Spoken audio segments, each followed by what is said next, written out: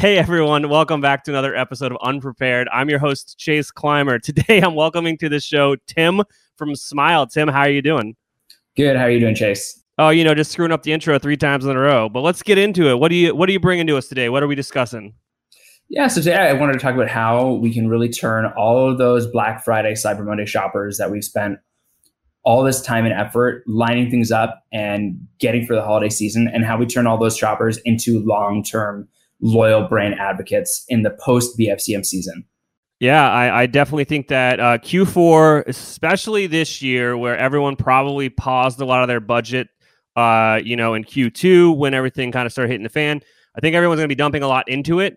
And I do know that a lot of people actually started pausing their budgets on paid acquisition during the election as well. So I think a lot of people are going to have budgets to burn, and there's going to be a lot of new customers had by a lot of people. Yeah, absolutely. I think, this BM was so different than any previous one, just because, there's so many more shoppers online because everyone's purchasing everything online. And there's so many more brands online too, because once COVID hit, everyone had to move to e-commerce in order to survive. So there's so many more opportunities for people to buy things online. So in order to be successful with BFCM, people really needed to level up what they're doing to attract customers, to differentiate themselves from all of the competition that's out there now. So, now we're in a point where it's like, okay, we've spent a lot of time and effort building out these intricate BFCM campaigns and strategies. And now what do we actually do with all those emails? What do we do with all those shoppers that raised their hand, said, I want to buy this. I like your brand. And, I think in the past, oftentimes there's been a big focus on just get the customer, get the sale, BFCM, BFCM, BFCM, and then just kind of faded away. And it's been okay, new year, let's start things over again. And I think we're in a really interesting position this year where we can really capitalize on the fact that because there's so many other brands out there and shoppers have so much more selection, to really turn those one-time buyers into repeat customers, because it's way easier for you to turn them into repeat customers than to get a new one.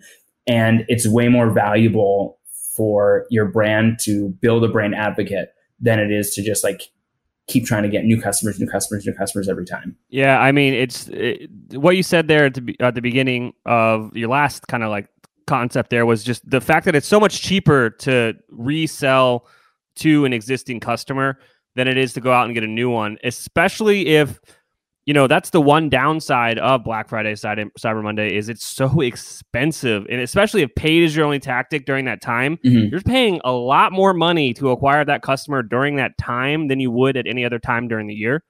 So if you're not finding ways to, essentially raise the lifetime value of that customer you just acquired, you're leaving a lot of money on the table, and at times possibly not even profitable from that acquisition.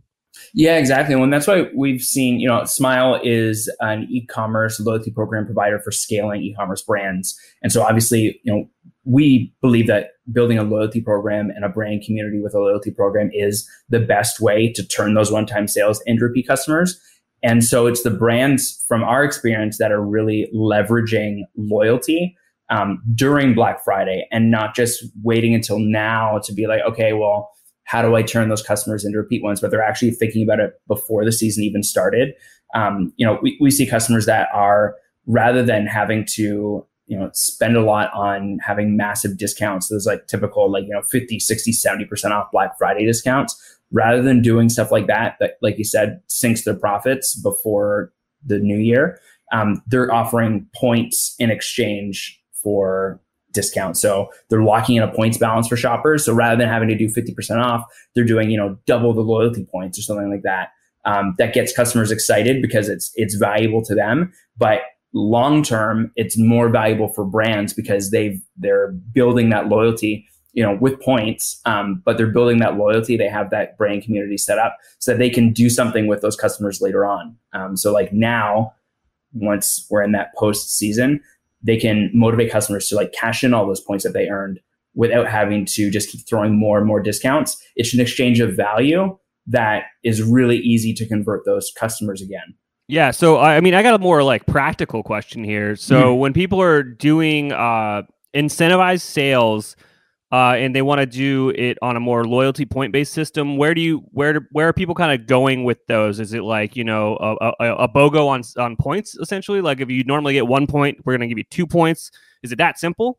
Yeah, exactly. So it's like a double or triple points earning campaign right around Black Friday, Cyber Monday.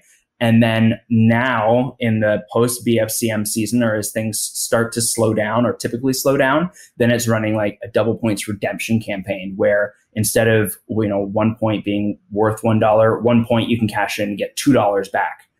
And so it brings. Oh, so if I accidentally missed the rush and I didn't have this prepared, you know, back then, I can just set up a campaign now to essentially do the same thing, but kind of just backwards.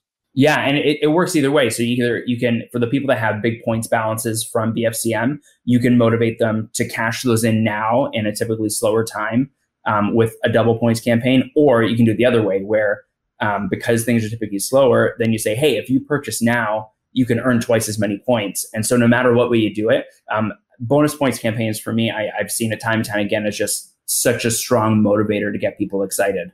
Okay, last question I got for you before we wrap it up here is if I just miss the boat completely, right? I just I don't even have a loyalty program installed on my store. We just forgot about it. There was other things that were more important, right? So that just got pushed off the to-do list. Could I implement a solution and assign points retroactively? Yeah, absolutely. So obviously depends on what platform you're using, but you know, ideally you're able to, you know, whether you're using Shopify or whatever your e-commerce platform, you have all of that purchase data. So you know how much people are spending, you know every order, you have all that data, and so you can just upload it, and however you configure your program, you can retroactively assign points. If you're setting up VIP tiers, you know, retroactively put people in the different tiers that they would specifically fall into based on their past purchase history. So it's never too late to start a loyalty program.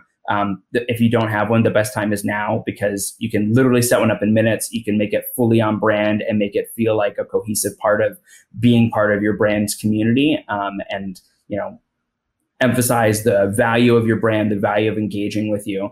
And it literally takes minutes. It doesn't take weeks or months that it would if you had to build something on your own.